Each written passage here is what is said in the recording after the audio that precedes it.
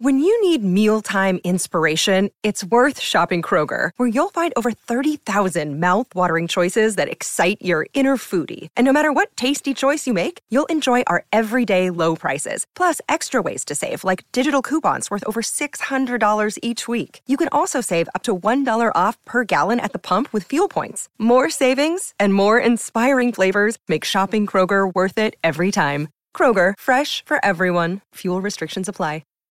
Book Riot's annual reading challenge is back. Once again, Read Harder 2021 has 24 tasks designed to help you break out of your reading bubble and expand your worldview through books.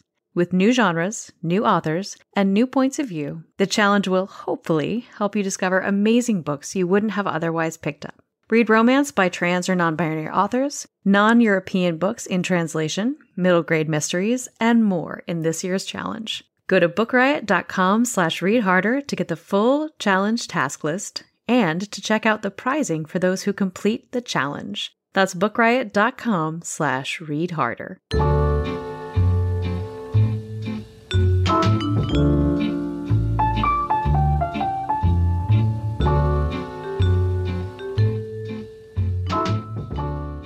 Hello, and welcome back to When in Romance, everybody's favorite place to talk about romance and all the things attached to it. This is episode 77, and we are recording on Thursday, February 18th, 2021. I am Jess. And I am Trisha. And I can't get this image out of my mind, Jess, of all the things attached to romance. Oh God, why'd you do that? No, I just have all of these sort of Frankenstein-esque, but a beautiful Frankenstein. I'm the worst. Frankenstein's monster. This is a book podcast and I need to just get it together. But all of that to say, that image will now live in my mind for at least the next few days. Okay, well, I'm happy to give you a nice Frankenstein's monster creature of hopefully books and floral things and maybe some arms and legs in weird places. I don't know. Yeah, that's about right. That's basically it. What do we have to talk about today? Oh, we have actually a lot of things to talk about. So I will stop distracting us with discussions of Frankenstein's creature or Frankenstein or things that are attached to anything. We'll do a quick, before we get into our first ad, we'll do a quick note. Valentine's Day coverage was actually not terrible this year, which we'll get into in a second. But the first thing that happened, many things happened on Valentine's Day. One of the first ones was that the second annual Ripped Bodice Award winners were announced. Yes, they were. And it was an exciting list of books, a good combination of traditionally published and self-published, people of color, queer people, all the things.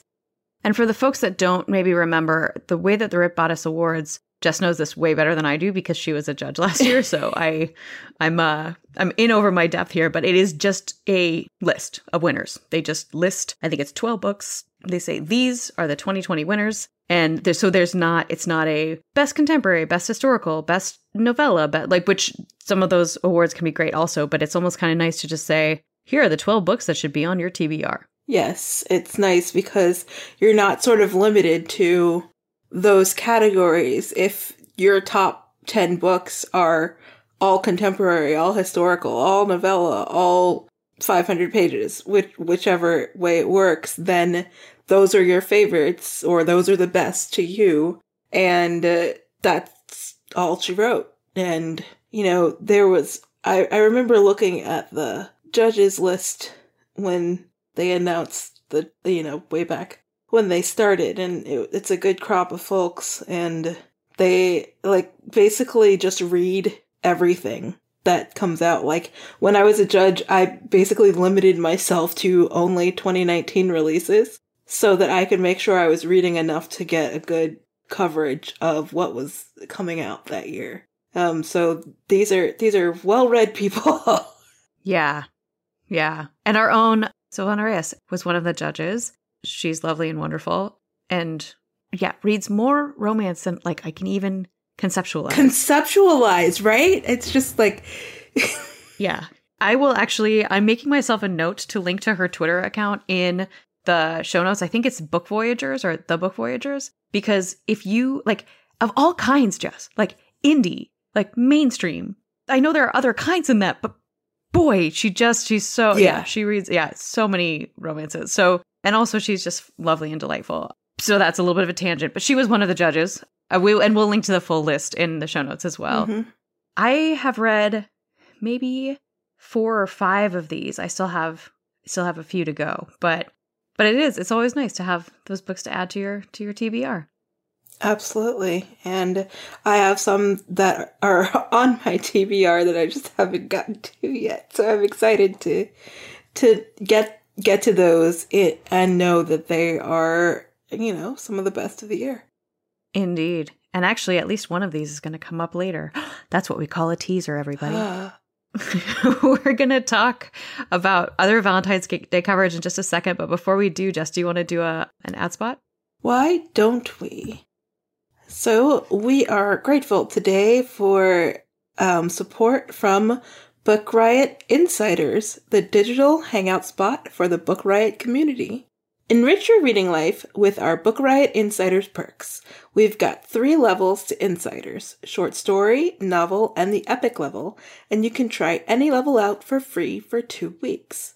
For podcast lovers, meaning you, Insiders at the novel and epic level get access to 2 exclusive shows: the Read Harder podcast, which gives recommendations for the Read Harder Challenge task by task, and Book Riot Remixed, where we randomly pair up hosts from across our shows to talk about, well, whatever they want. Insiders also get exclusive access to bookish deals, behind-the-scenes newsletters, exclusive podcasts, our epic book club, and more. Sign up for your free trial at insiders.bookriot.com. Insiders.bookriot.com. And just as an aside, I gotta tell you, those remixed episodes are such fun to do. If it's any impetus, you get to hear me and another writer talk about, what was it? Animated Disney movies, because we both love them very much. Yes. I've been meaning to talk with you about that on this podcast. We'll come back to it. It's a whole thing. I have a backstory. But yeah, no, those are super fun. And I think some of mine have been about travel. Others have been about, a lot of them have been travel. I haven't done one yet this year, but yeah, no, they are super fun. And it's obviously, I adore doing this podcast with you, Jess, but it is kind of fun to learn about some of the other writers' kind of styles and how they prepare for things. Mm-hmm. Yeah. Anyway, so in addition to the Robotis Awards, we were talking a little bit before we started recording that 3 years ago, because as a reminder, we've been doing this for 3 years. Mm-hmm. We were talking about how frustrating it is that the romance coverage that happens during the week of Valentine's Day is, like, basically for a lot of publications, the only romance coverage that they ever do. Mm-hmm. And it feels increasingly like that's not the case. And in a few different places this year, there was just some focus on actual romance, what it means, and frankly, a lot of focus on Beverly Jenkins, which I will always be here for. Always. Absolutely always. Yeah, there was a really great review of Wild Rain, which was actually written by our fellow writer, Carol. Yeah. And it was just wonderful to go to a New York Times page and just see respectful, thoughtful, thorough writing about a romance novel, its background, and its place in the setting of the romance world. Like, that was just, like... Yeah. And it's like, I mean, it's wonderful and also a little bit bananas because, and it shouldn't be, but 2.5 years ago, we were talking about the ridiculousness of the way that the New York Times was covering romance. Mm-hmm. And now they are doing it in a way that is just, it's much more knowledgeable about the genre and I think respectful of the importance of the genre and where it sits. And thankfully, also acknowledging the importance of diverse and inclusive romance, which right now I think is sort of the beating heart of what romance is. So, yes. Yeah. And we're holding you to that, New York Times, because we all remember we remember that burning. The North remembers. and we are watching. Yes, we absolutely remember. And I will link to Carol Bell's Twitter account as well. Someone else who is just, as just mentioned, another writer and who is just wonderful and incredibly knowledgeable, and actually was on an episode of the Code Switch podcast from NPR, also talking about Black romance, Black experiences in romance, and kind of, it's just really worth digging into, even if you're not a podcast person or even if you've never listened to Code Switch. It's just a celebration of Black history in romance. And Karen Grigsby Bates, who is part of this episode, has talked multiple times about romance on NPR. This podcast, I think I've heard her on Pop Culture Happy Hour. She talked with, it was Talia Hibbert and, oh gosh, I feel terrible. I can't remember the other romance author this summer, for a really great profile there. So there's the Black History Code Switch podcast, which we will link to. And then also, Karen Grigsby Bates also interviewed Beverly Jenkins. Yep. Which is like the best. So this is her year. It's, exactly. Well, and she did have Wild Rain coming out that week. But Beverly Jenkins should not need any excuse to be interviewed by everyone all the time. Oh, no, not at all. So, yeah. So we will link. You can either listen to that interview or there is a sort of edited transcript of the interview on the NPR website as well. So we will certainly link to that. But yeah, isn't it nice that we, instead of having to talk about how terrible the coverage is, get to talk about how good the coverage is? Absolutely. And these are just highlights. There were some other things that I definitely came across, a lot of like books to read based on your favorite rom-com. And of course, there's plenty of things that are linked back to Bridgerton, because if you've got a property that people know, you're gonna use it. But yep, that's not to say that those were not good as well. I'm just, never mind. Yes. Yeah, Well, we can stop there. That's fine. I think if people have been listening, they know about the feelings. And if you don't, you know what? I will link to Jess's post on Book Riot about Bridgerton as well. Because if you have not read it, you should. And if you haven't read it twice, now is the time. So we'll link to that also. Speaking of Jess and all of her wisdom, do you want to talk a little bit, Jess, about another topic that we have? Sure. Let's just get right into it. So, I have been thinking about this month, February, the shortest month of the year, etc., etc., etc., Black History Month, which is a time during which many people focus on Black creators and Black thought and ideas. And I will always be the first to say that Black History Month is every month, blah, blah, blah. But there is something particularly compelling about thinking about being Black across history in February, when everyone is sort of focused on the concept and every brand is celebrating Black History Month in some way, and there are all of these documentaries and new movies coming out and all of that kind of thing. And I have been sitting on the idea of romance being so important to discuss in Black History Month, romance by Black authors about Black people, because of this idea of being Black in history. And, with things like Judas and the Black Messiah coming out, and thinking about all of our ideas of elementary school, we learn about all of the Black firsts and the inventors, and then in high school, all we learn about is trauma. So remembering that Black people lived throughout history and were able to experience joy, and connecting romance with engaging with Black joy is like something that's really important to me. And I just wanted to talk about it a little bit in a very roundabout, rambling way. No, I don't think it's roundabout or rambling at all. I think it's something that should be important to all of us. And I will say up front, 100%, I am not a Black woman. I am a white woman. I have read probably more books by Black authors in the romance genre than any other genre that I have read, which is probably a shortcoming of mine. I should probably read more roundly. I just read a lot of romance. But I think, I don't know, from where I sit, for whatever it's worth. I think your point is a really good one, Jess. And I think, I had a discussion on Instagram with a listener of ours whose book club had recently decided to read romance. And that person was concerned because they had seen some toxic language and discussion around romance from people who don't generally read it.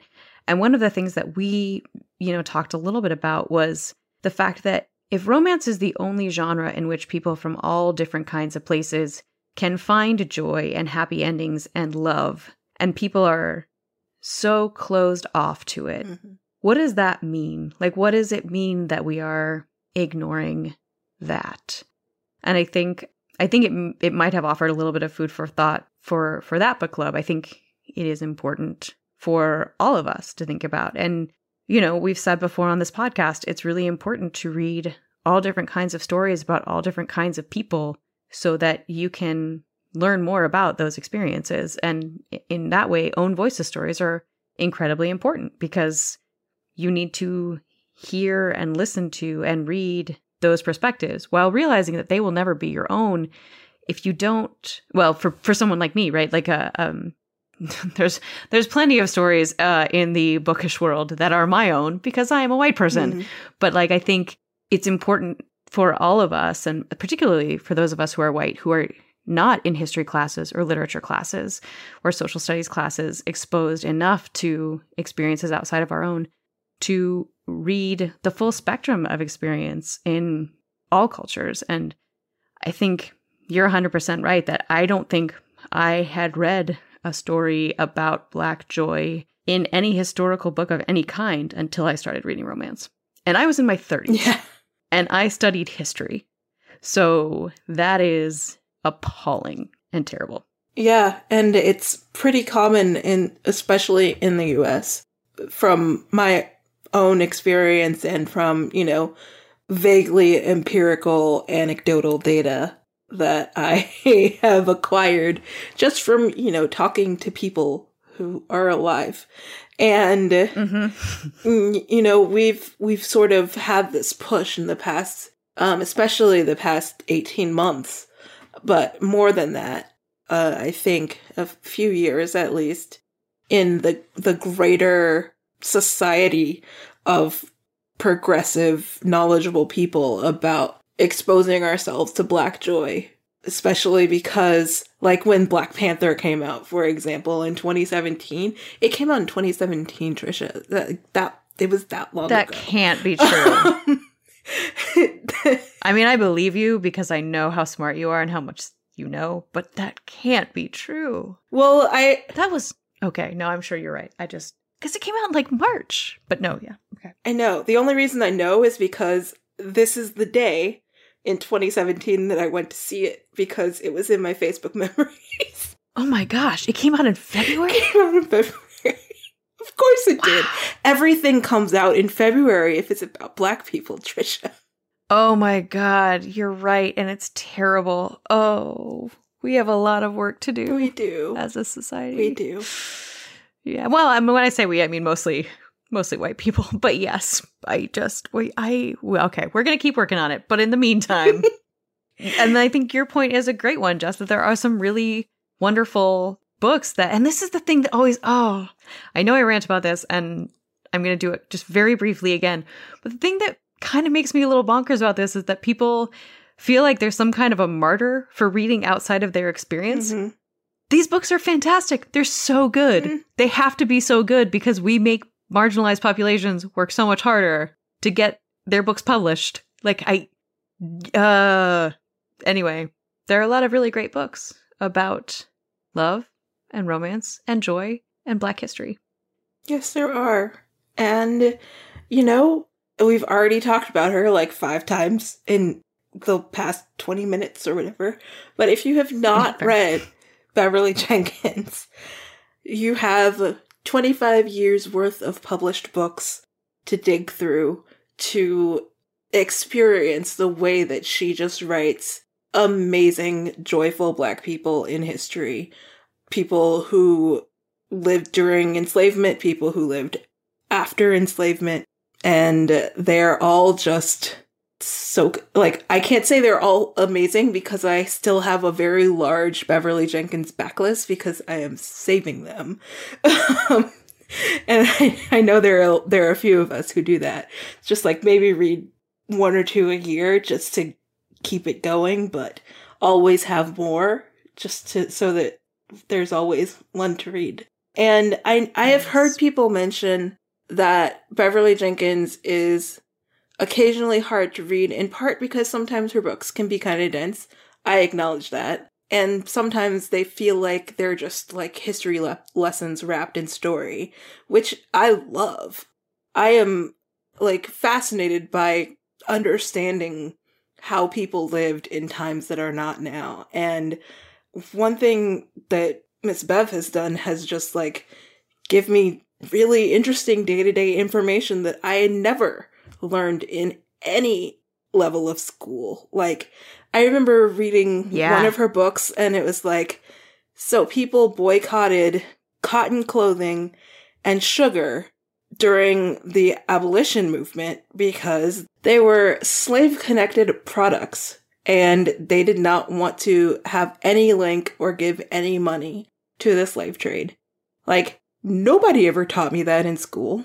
And I went to schools that were actually kind of focused on making sure that the majority Black students understood their history. Not very thoroughly, but relatively well. So just like the little things. Yeah, like I have said before, and I will say forever, they should teach Beverly Jenkins in school. Like, people would remember their history 100 times better if they were reading it in a Beverly Jenkins novel. Like, for sure. But also, it's still incredibly accessible and fun to read. Who'd have thunk? Yeah, I know. Like that is the magic of Beverly Jenkins. It is both educational and delightful to read. Yep. And I actually think I did a disservice to Indigo by her, because when I had recommended it over and over again. And I think, I don't remember, and I don't want to misrepresent your reading experience, Jess, but I think when you did read it, it starts with a very high level of like angst and anxiety, and then drops fairly quickly down from that. And there still is stress and anxiety a little bit throughout the book. But I don't think I did a good job of sort of preparing people reading that book for the fact that it does start at like a 10 and then drops down to like a 4 and then occasionally bumps up again to like a 6, but like it stays low. And so I don't think I fully appreciated the impact that might have on readers, and especially Black readers. But if I were recommending a book for people to start with, I think it would either be that or maybe Forbidden. I don't know. What do you think? I do really love Forbidden. I really enjoyed Indigo. I will say that reading the beginning, I thought there was some foreshadowing that was going to happen, and that event didn't happen. So I was really grateful for that, because I'm not sure how well I would have been able to handle that situation. Mm-hmm. And those two are great to start out with. Well, then we'll start there. If you're looking for a place to be, and actually, we might have I'll take a quick look. If we've got a Book Riot, like Reading Pathways, like guide to Beverly Jenkins, then I will. Actually, did you write one, Jess? I am not sure if I wrote one. I don't think I did. Yeah, I feel like somebody did. Someone had to have. You would certainly think so. I will take a look and see, and if it does end up being Jess, then I will chuckle to myself. And laugh at me openly next time we talk. I mean, for sure, yeah. And if not, eat crow openly the next time we talk about how wrong I was. Another historical author, particularly a Black romance that we've talked about, is Alyssa Cole, who also, she's another one that you can just sort of give the blanket endorsement of. In part, one of the best things about her is because one of the best things about her books is that they are in different chapters of history, right? Like there's Let It Shine, which is civil rights era. There is a book that she wrote that is more in like the 1920s. There's obviously her series that she wrote that is Civil War era, if I'm not misremembering. But the one that I will sort of flag for folks that might be of interest is That Could Be Enough by Alyssa Cole. And this one's a novella. It reads fairly quickly. And it takes place in the early-ish 1800s, I want to say. And it's a romance between two women, one of whom is working in fashion and design, and the other is a servant in the Hamilton household, which sounds a little strange, but it's because it was part of a trilogy of novellas that all came out together, sort of focused on Hamilton. I was telling Jess before we started recording, it's hard to describe this book because it's just nice. It just it feels nice. There's this maid to Eliza Hamilton, and she has to do interviews for Mrs. Hamilton and try to, Mrs. Hamilton is very devoted to Alexander's life and legacy, and there's a lot to that. There's a whole musical about it, actually. You might want to check that out. Something to think about. But they have just very different styles, and they're at very different places in their level of kind of not even sexuality, but just sort of comfort with affection and sexuality. And it's just a really lovely book that to me, and again, I'm reading this as a white reader, it feels like it is written about Black joy and not grief or trauma. And I think that is, and Alyssa Cole is always just wonderful. So I would flag that could be enough, but really any Alyssa Cole book you pick up, you're not going to go wrong. And I'm going to support that. Hers was also the first book I ever picked up that had a Black person living prior to American slavery. Agnes Moore's Wild Night is set in the court of James the Second, I think. So it's set in Britain. Oh, I couldn't even told you it was a James. So I'm sure that's true. And I read it long enough ago that I actually don't remember anything about it, and I just thought about mentioning it. So apologies. But if you really want to check it out, then I would recommend it, and it's very short. So, and there will be a link in the show notes.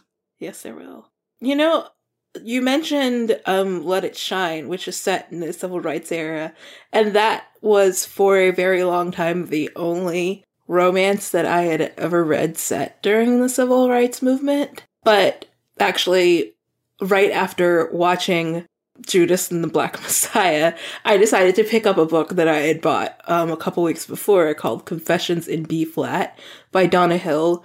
And Donna Hill is a prolific writer. I think it's been a few years since she last published a book, but in the years previous to that, she wrote a lot of stuff. But I had actually never read one of her books before, and Confessions in B-Flat is a romance between two civil rights activists, but one is in the Malcolm camp and one is in the Martin camp, and they have differing views on how to progress the movement. And that's the setting of this book. Oh, wow. So I was like, yes, I need to do this. And I will add the caveat that first, I haven't finished it yet because I have been having a little trouble reading this week. And second, there are a few errors in the text that pulled me out of the story, but they're mostly just kind of little continuity things and one wrong spelling.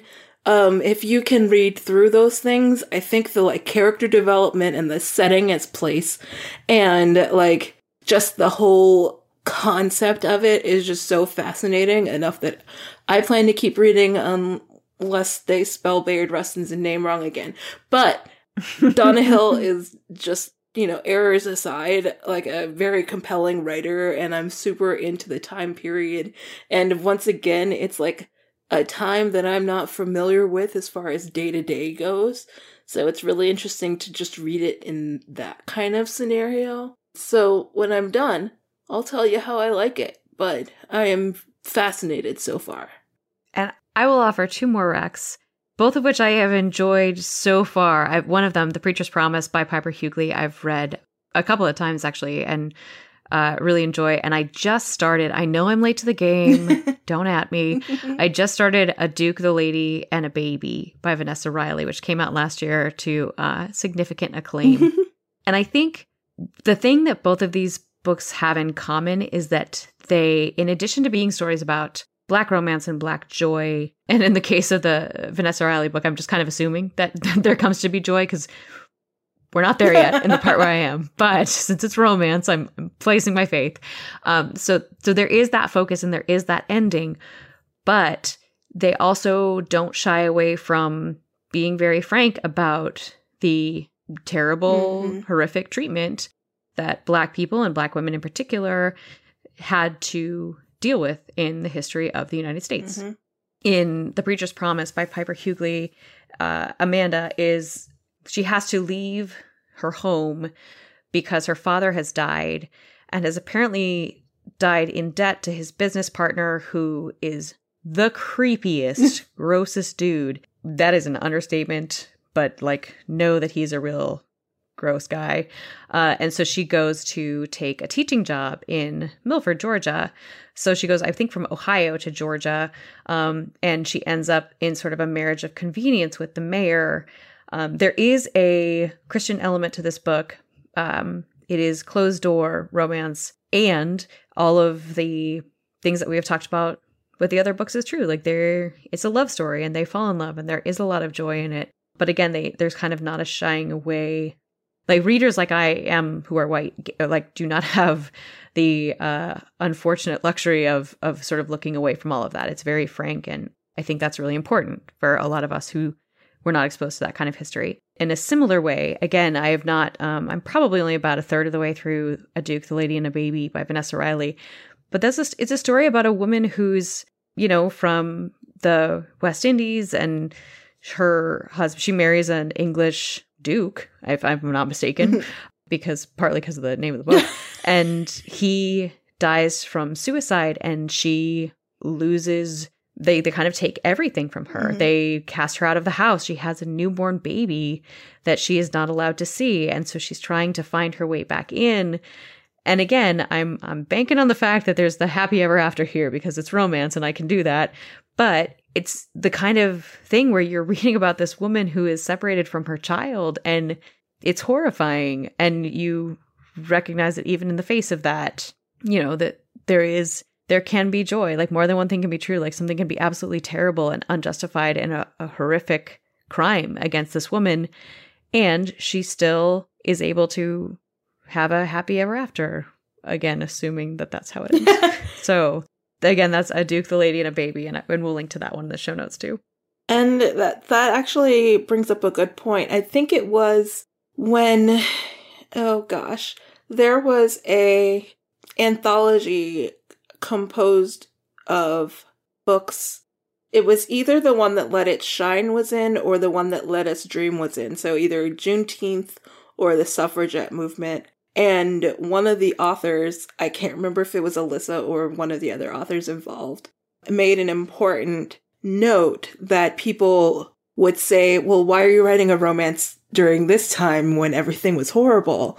And they said, writing romance, setting a romance, a love story with a happily ever after in a time period where everything is awful is even more important, because it shows that there could be joy. Yeah. And I am not even going to try to improve upon that. So thank you for mentioning this, Jess, and for leading the discussion. I think it's important for all of us, and so we appreciate it.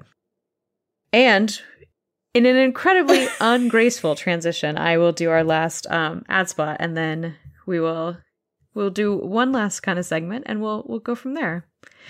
And this episode is also brought to you by Book Riot's newsletters, ! There's an exclamation point in my notes, and I want you to know it. Did you know Book Riot has over 25 newsletters covering every genre, as well as book news and deals? Sign up for Book Deals to get notified about the best book sales of the day, handpicked by our editorial staff. There's Today in Books, our daily newsletter summing up the most interesting headlines from the book world. You can get Riot Rundown, our roundup of the new content going up on bookriot.com every day, or our new books, ! Newsletter that compiles a list of the week's most exciting new releases and comes to you every Tuesday. We've also got newsletters for horror fans, romance readers, kissing books, YA lovers, mystery and thriller aficionados, and more. Just go to bookriot.com/newsletters to sign up for the newsletters that are most interesting to you. That's bookriot.com/newsletters. All right, Jess, I feel like I have to just full on come out and mention that our last segment comes as a result of a confession. Because I'm Catholic, so confession comes fairly easily to me, for better or worse. My confession is this. Jess mentioned in a Book Riot Slack something probably 2 or 3 weeks ago, something wonderful about how great The Duke Who Didn't by Courtney Milan is. And I had to confess to Jess that I had not been able to finish it. I kept kind of reading a chapter and then putting it down and then not picking it up and putting it down, and I felt terrible because I love Courtney Milan and I know that Jess is always right about books and she's been talking about how great it is for like 6 months. And the guilt was just crushing me like a lot. And so I told Jess, I was like, I have to tell you, I'm having a really hard time. And because Jess is wise and wonderful, she said, well, yeah, I mean, it's not especially plot driven. So if that's kind of, your thing, you might be, having a harder time.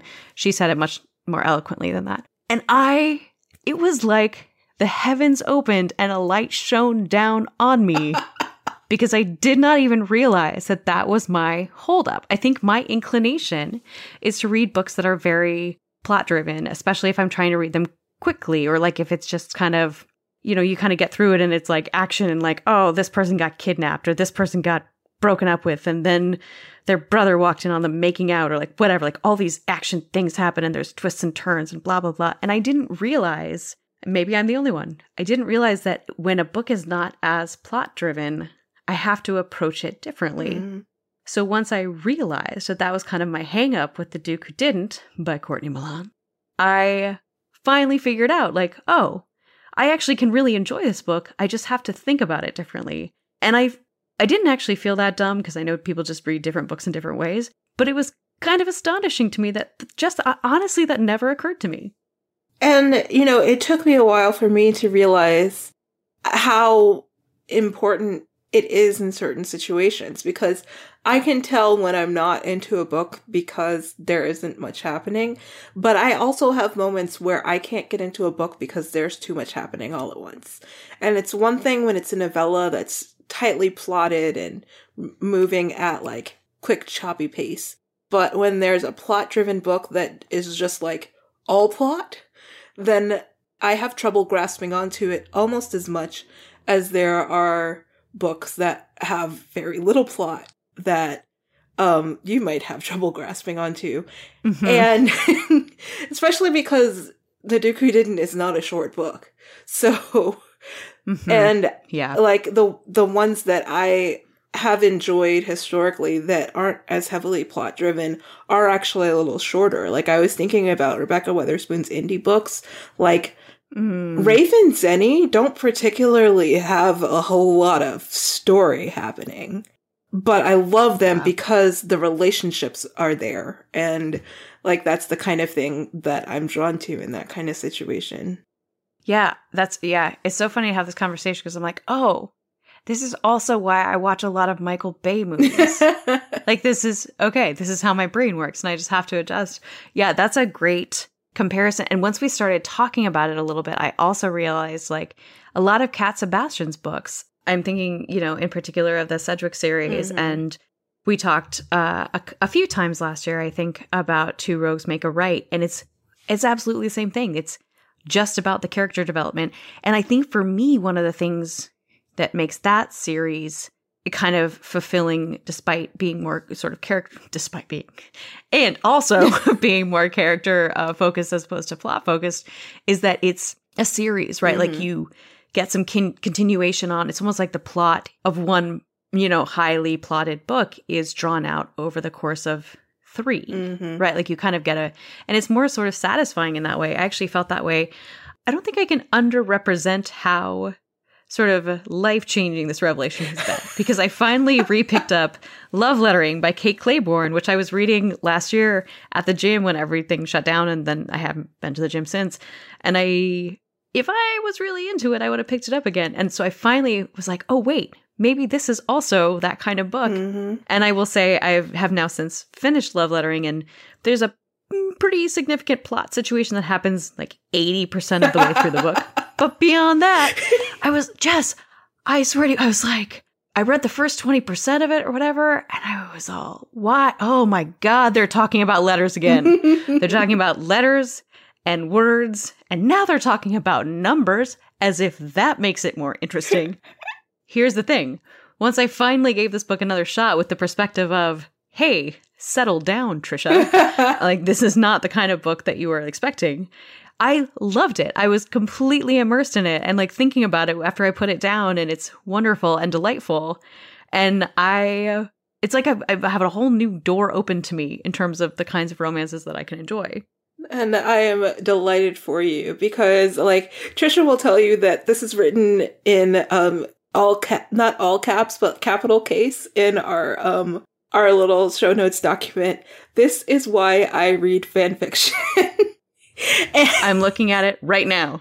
I'm actually a little surprised it's not all caps and just cap case. And it's just that's the title of my memoir. This is why I read fan fiction, because the character development and the relationships are front and center, and other elements that might be kind of plot-like are just sort of helping to move the story along so that the relationship can develop and build, and so that the people who you have a familiarity with already, so you don't have to like get too much into their character background. You're just watching them sort of grow and become real people again. And I will say that I find it a lot easier at the moment to read like 200,000 word fics where nothing happens. Okay, things happen, obviously, otherwise they couldn't be 200,000 words. But like where there isn't like sort of like story arc with a climax and a denouement, then I can like any size actual book right now. It's kind of interesting, but I think it's in part because I'm just sort of sitting there like burying myself into characters instead of trying to like wait for something to happen. See, and 3 weeks ago Trisha would have said, but what happens if no one finds a ghost or gets kidnapped or accidentally ends up in one hotel room because they're secretly pretending to be the girlfriend of someone who has to go to their high school reunion? But now I realize, Jess, that's not all the books are about. Nope. So this is a part confession to Jess and all of you, and part request, because now that this door has been opened to me, if all of you have books that are not necessarily plot-driven, but still really kind of captured your interest in whatever way and for whatever reason, please let me know. I don't want to cut you off, Jess, but if you have nothing more to say about my new revelation, I will tell people how to contact us. Why don't you go ahead and do that? All right, I'm just very desperate for these recommendations. Send us a note, and I will read it at wheninromance@bookriot.com, or do feel free to send me a note. I'm mostly on Instagram at Trisha Haley Brown. I've been on Twitter a little bit, but at the same name, but Instagram is probably better. Or like I said, wheninromance@bookriot.com. Or if you don't trust me, email Jess. I mean, be like, wow, what is wrong with Trisha? You can email me at the same place and I'll read it and make sure that Trisha does too. Or you can find me on the socials as well. At Justice Reading on Twitter, which is where I spend half of my life. And at Jess_is_reading on Instagram, where I spend maybe another third. Okay, all right. That's reasonable. And I will say this. Oh, our wonderful sort of, I don't even know. I just think of her as like the benevolent ruler of all podcasts. Jen Northington from Book Riot read us and sent us some of the wonderful reviews that a couple of folks had left on Apple Podcasts. And it was lovely and delightful. Yes. So if you would not mind rating and reviewing the podcast on Apple or wherever you get your podcasts, it really does help folks find the show. And it adds a little bit of joy to our week. So please feel free to do that. And a huge thanks, as always, to the wonderful, also benevolent and kind. I've got like 4 notes for Jen Zink, our audio editor, who is so generous and kind to us. So thanks to Jen as well. Thanks, Jen. All right. And I think we've covered plenty this time around. Yeah, we crammed a lot in there. So, happy 77th episode, happy Jess. 77th episode. A good round number for a good round episode. And for those of you who are, in the meantime, happy reading. Stay warm and happy reading, everybody.